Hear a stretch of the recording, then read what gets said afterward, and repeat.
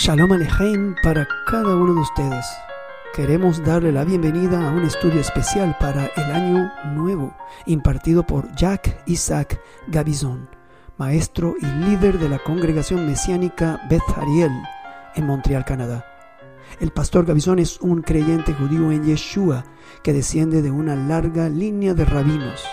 Su profundo amor y búsqueda en la palabra de Dios desde una perspectiva judía ha introducido grandes enseñanzas.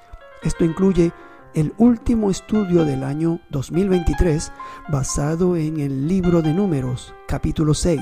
Es una enseñanza que tiene como tema el hacer del año Nuevo 2024 el año del Nazareo, respondiendo así al llamado de Dios para apartarnos de las cosas de este mundo y trabajar junto a Él. Los invitamos a escuchar este mensaje que fue traducido del inglés para bendecir a nuestros hermanos de habla hispana. Sean bendecidos al escucharlo y Shalom.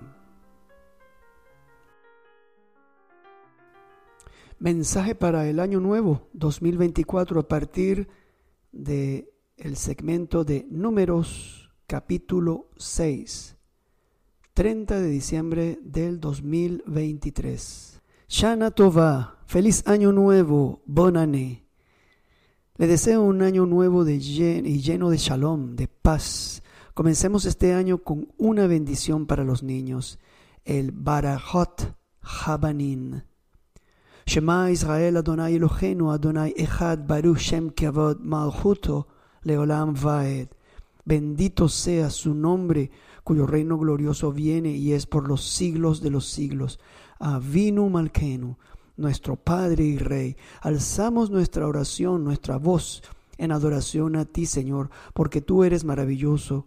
Como está escrito, que nuestros hijos e hijas caminen en pos de ti, y te teman y guarden tu palabra y obedezcan tu voz, que te sirvan y se aferren a ti. Que nuestros hijos sean fuertes y valientes y no tengan miedo ni temor, porque tú eres, Señor, nuestro Dios, quien va con ellos. Como oró Salomón, que nuestros hijos caminen delante de ti, Dios, con integridad de corazón y rectitud, haciendo conforme a todo lo que nos has mandado en tu palabra. Y por eso, Señor, te pedimos que bendigas ricamente a nuestros hijos, para que los tengas siempre cerca de ti, sobre todo en este año que comienza, 2024. Beshem Yeshua HaMashiach, en el nombre de nuestro Señor Jesucristo. Abramos también con una oración para la palabra de Dios. Esta específicamente se llama Kedushah, que viene de la palabra Kiddush, que significa santificado. Según la tradición, fue instituida por los hombres de la Gran Asamblea durante el período del Segundo Templo. Se cree que los hombres de la Gran Asamblea fueron Ageo, Zacarías, Malaquías, Esdras, Nehemías, Daniel, Ananías, Misael, Azarías, Mordejai y Zorobabel. La oración propiamente dicha se entona después de la lectura de la Torá, se eleva la Torá y la congregación se pone de pie. Traducida al español dice algo así: Bendito seas, Señor Dios nuestro, Rey del universo, que nos has dado la palabra de la verdad y has sembrado la vida eterna en medio de nosotros. Bendito eres tú, Señor, que das las escrituras. Una vez más, Shabbat Shalom, Shana Tová a todos. Es costumbre que en el mensaje de Año Nuevo les muestre una imagen de las estelas estelares, una poderosa foto tomada a larga exposición que muestra la grandeza de la creación de Dios y también la fugacidad del tiempo. La imagen muestra círculos organizados concéntricamente en torno a un punto central en el cielo. La imagen en la pantalla es real. Esta imagen es kosher. Y los remolinos son auténticos. Estos anillos circulares se denominan estelas estelares. Como dije antes, esta fotografía se creó utilizando un tiempo de exposición prolongado para captar el movimiento de las estrellas en el cielo nocturno que, de otro modo, es imperceptible a simple vista. Cada remolino representa una estrella o una galaxia que tiene miles de millones e incluso billones de estrellas, mucho más grandes que nuestro Sol y que están todas muy lejos de nosotros y están girando alrededor de un punto específico en el cielo conocido como el Polo Norte celeste. Aquí es donde se encuentra la estrella polar o Polaris. ¿No es maravilloso el universo? Es como un viaje en el tiempo. Al contemplar esta imagen, nos vienen a la mente las palabras de David en el Salmo 19, versículo 1. Los cielos cuentan la gloria de Dios. Me pregunto qué habría descrito o escrito David si hubiera visto lo que nosotros podemos ver hoy. Como todas las estrellas giran en torno a un punto concreto, como si adoraran o se inclinaran o giraran alrededor de su Creador, como si Él fuera el centro o es el centro, el punto focal de la existencia de estas estrellas y su propósito. Y como cada aro en esta foto puede representar galaxias de miles de millones o billones de estrellas, la Biblia dice en el Salmo 147 que el Señor conoce a cada una de ellas y a cada una les dio un nombre. Y si Dios está más allá, más lejos de este universo, y teniendo en cuenta que la inmensidad de este universo en que la estrella más cercana, conocida como la Próxima Centauri, está a 4.2 años luz, déjenme que se los diga en kilómetros, algo a lo que estamos acostumbrados. Un año luz son 9.4 trillones de kilómetros. Esto significa que la estrella más cercana a nosotros está a unos 38 trillones de kilómetros, lo que significa que no hay forma que nadie llegue físicamente a Dios, que está más allá de este universo. Pero es entonces cuando el Mesías viene al rescate. Las Escrituras dicen que Él recorrió esta distancia para venir a salvarnos. Este pasaje se lee en Juan, capítulo 3, versículo 13, leyendo de la Reina Valera 1960. La mayoría de nuestros pasajes van a ser leídos de esta versión. Nadie subió al cielo, sino el que descendió del cielo, el Hijo del Hombre que está en el cielo. La palabra nadie en este versículo adquiere todo su significado cuando consideran este universo inalcanzable e inexplorado. Es solo Yeshua quien pudo y descendió para salvarnos, porque Miqueas nos dice que Él viene de más allá de este universo. Él viene de la eternidad y hoy Él es capaz de llevarnos y traernos a través de este universo en absolutamente ningún tiempo, en un abrir y cerrar de ojos, como es que se lee en Primera de Corintios, capítulo 15, versículo 52. Esta es la maravilla insondable detrás de el rapto que estamos esperando que suceda. Cuando Yeshua dijo que iba a preparar un lugar para nosotros, es en algún lugar allá arriba, más allá de este universo. Es la Nueva Jerusalén de la que Él está hablando. Y en ese mismo versículo, en Juan capítulo 14, versículo 3, Él dice: vendré otra vez y os tomaré a mí mismo, para que donde yo estoy, vosotros también estéis. Esta es la promesa que nos dice que el espacio y el tiempo nunca podrán separarnos de Dios. El testimonio de la creación habla junto con las Escrituras sobre la grandeza de nuestra salvación. Así que el mensaje de hoy habla de tiempo de redimir el tiempo aquí en la tierra y de aprovechar al máximo lo que el Señor nos ha confiado. Y para ello vamos a un capítulo muy especial de la Biblia, Números capítulo 6. El libro de Números no es uno de los considerados para leer, es uno de los menos citados. Su título y sus capítulos iniciales hablan de censos y genealogías y números. Esto le da una apariencia de aburrimiento ¿Quién quiere leer nombre tras nombre? ¿Quién quiere escudriñar todas estas medidas del tabernáculo y pasar por estas descripciones minuciosas de las leyes? Sin embargo, Números es una verdadera bendición escondida. El punto de partida al abrir cualquier pasaje de las Escrituras es que toda ella está inspirada por Dios. Y para quienes creen y parten de este principio, de esta verdad, cualquier parte de la Biblia que abramos, incluso el libro de Números, se convertirá en una caja que contiene hermosos, coloridos fuegos artificiales que iluminarán nuestras vidas.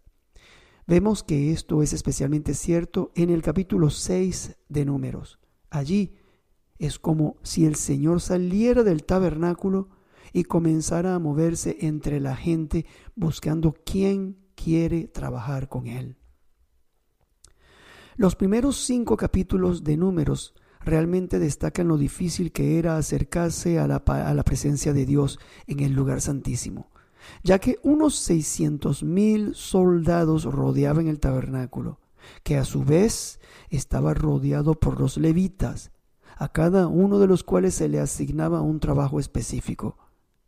Se encargaban especialmente del transportarlo, de desmontarlo cada vez que viajaban, y era así como el tabernáculo se viajaba con ellos.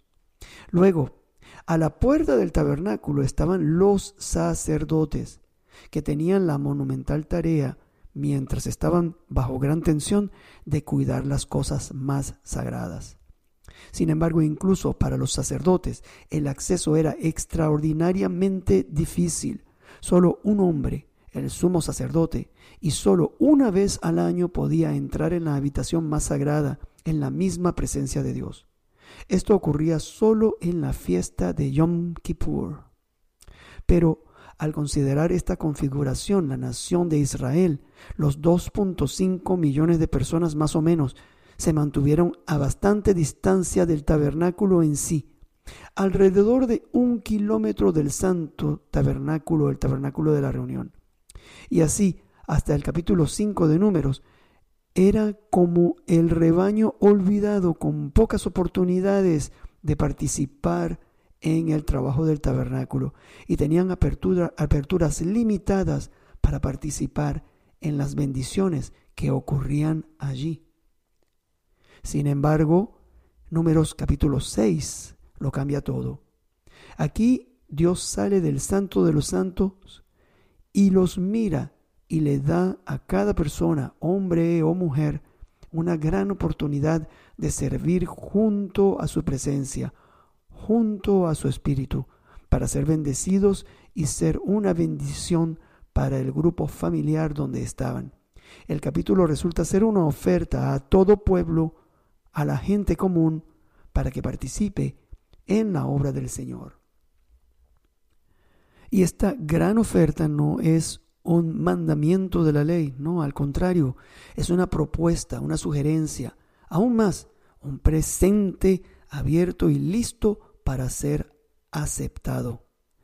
Al igual que en la construcción del tabernáculo, Dios llamó al pueblo a acudir libremente a participar de esta oportunidad divina, tal como habló en Éxodo capítulo 35, versículo 21, diciendo: Y vino todo varón a quien su corazón estimuló, y todo aquel a quien su espíritu le dio voluntad, con ofrenda a Jehová para la obra del tabernáculo de reunión, y para toda su obra, y para las sagradas vestiduras. Aquí, en Números capítulo 6, Yahweh, Yud-He-Vah-He, o Jehová, vuelve a preguntar si alguien estaba dispuesto a hacer un voto, una promesa, y comenzar una gran vida de aventuras y grandes enseñanzas, pues a eso equivale trabajar con Dios. Y, como veremos, esto es también para nosotros hoy, porque Números capítulo 6 todavía nos habla. Y antes de que veamos esta gran oferta, hay que fijarse en la imagen que hay cuando se habla de la formación durante los 40 años que el pueblo de Israel estuvo en el desierto. Su formación era en forma de cruz. Si se suman el número de soldados de cada uno de los 4 grupos conformados de 3 tribus y se colocan como el Señor les indicó en este libro, obtenemos una cruz. ¿No es maravilloso esto? Esto se convirtió en un símbolo de redención en Israel, pues la cruz tiene la forma de una T hebrea, la letra Tav, que es, repito, en forma de T. Esto lo vemos en Ezequiel, cuando Dios pidió a un ángel que pusiera una marca en la frente de los hombres que estaban en Jerusalén para que se salvaran de la destrucción antes de que fuera destruida en el 586 antes de Cristo. La marca era la antigua letra hebrea Tav, que tenía la misma forma que una cruz, una letra T. Y este símbolo de redención se ve justo en el Éxodo. Allí todo Israel caminaba en esta formación como si llevaran una cruz, su cruz, para ofrecerla a todas las naciones del mundo. Esta es una imagen maravillosa de la salvación que tristemente muchos judíos no ven. Comencemos ahora a leer el pasaje, la oferta de trabajar junto al Espíritu de Dios. Comencemos a leer los 2 primeros versículos de Números, capítulo 6. Habló Jehová a Moisés diciendo: Habla a los hijos de Israel y diles: el hombre o la mujer que se apartare haciendo voto de nazareo para dedicarse a Jehová. Aquí está la oferta a todas las personas. Fíjense, está abierta a hombre o a mujer. Antes de esto, el Señor trabajaba principalmente con hombres. De hecho, ninguno de estos hombres alrededor del tabernáculo, los sacerdotes, tenían opción. Eran sacerdotes por ascendencia y tenían que hacer el trabajo. Ahora, la población, todos los hombres y mujeres fueron llamados y es un acuerdo voluntario que debía venir del corazón de la persona en lugar de una obligación. Y aquí es donde leemos la palabra nazareo. ¿Quién es este nazareo? La palabra en hebreo es nazar, que viene de la palabra netzer, que significa separado, santificado. Pero vean que ya podemos reconocer nuestra propia identidad en Dios con este nombre, pues así se le llama a los creyentes en el Nuevo Testamento. El Brit Hadashah o Nuevo Testamento nos llama santos, y la palabra santos es el griego agios, que tiene el mismo significado que netzer, es decir, uno que es santo o separado. Pablo habla de perfeccionar a los santos para la obra del ministerio. Esto está en Efesios capítulo 4 versículo 12. También nos dice en Efesios capítulo 6 versículo 18 que oremos en todo tiempo con toda oración y súplica en el Espíritu y velando en ello con toda perseverancia y súplica por todos los santos. Estos santos somos nosotros, los apartados por el Señor, los miembros de la iglesia. Y así, de la misma manera que este ofrecimiento a trabajar en asociación con Dios fue una oferta hecha a Israel en Números capítulo 6, así es con los creyentes hoy. La salvación es del Señor, pero la santificación y dar frutos es un trabajo que estamos llamados a hacer, y Él está esperando que digamos sí a su oferta. Y Números capítulo 6 tiene su capítulo gemelo en el Nuevo Testamento, donde se repite el llamado a todos. Se encuentra en el libro de Romanos capítulo 12, en el versículo 1. El Espíritu de Dios inspiró a Pablo a decir lo siguiente: Así que, hermanos, os ruego por las misericordias de Dios que presentéis vuestros cuerpos en sacrificio vivo, santo, agradable a Dios, que es vuestro culto racional. Ahora, El punto en donde Pablo dice esto es muy similar al punto en donde se hace la invitación en Números capítulo 6. ¿Cómo es esto? Vemos que después que el tabernáculo fue construido y toda forma de acercarse a Dios fueron explicadas, en Romanos 12 es después que las doctrinas principales de la Biblia fueron explicadas en los primeros 11 capítulos, que la oferta es hecha, y la leemos entonces en Romanos capítulo 12 versículo 1.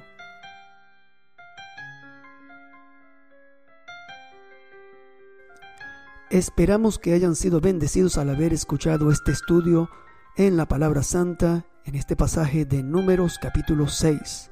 Damos la bienvenida a las preguntas que tengan con respecto a este tema o cualquier otra consulta bíblica.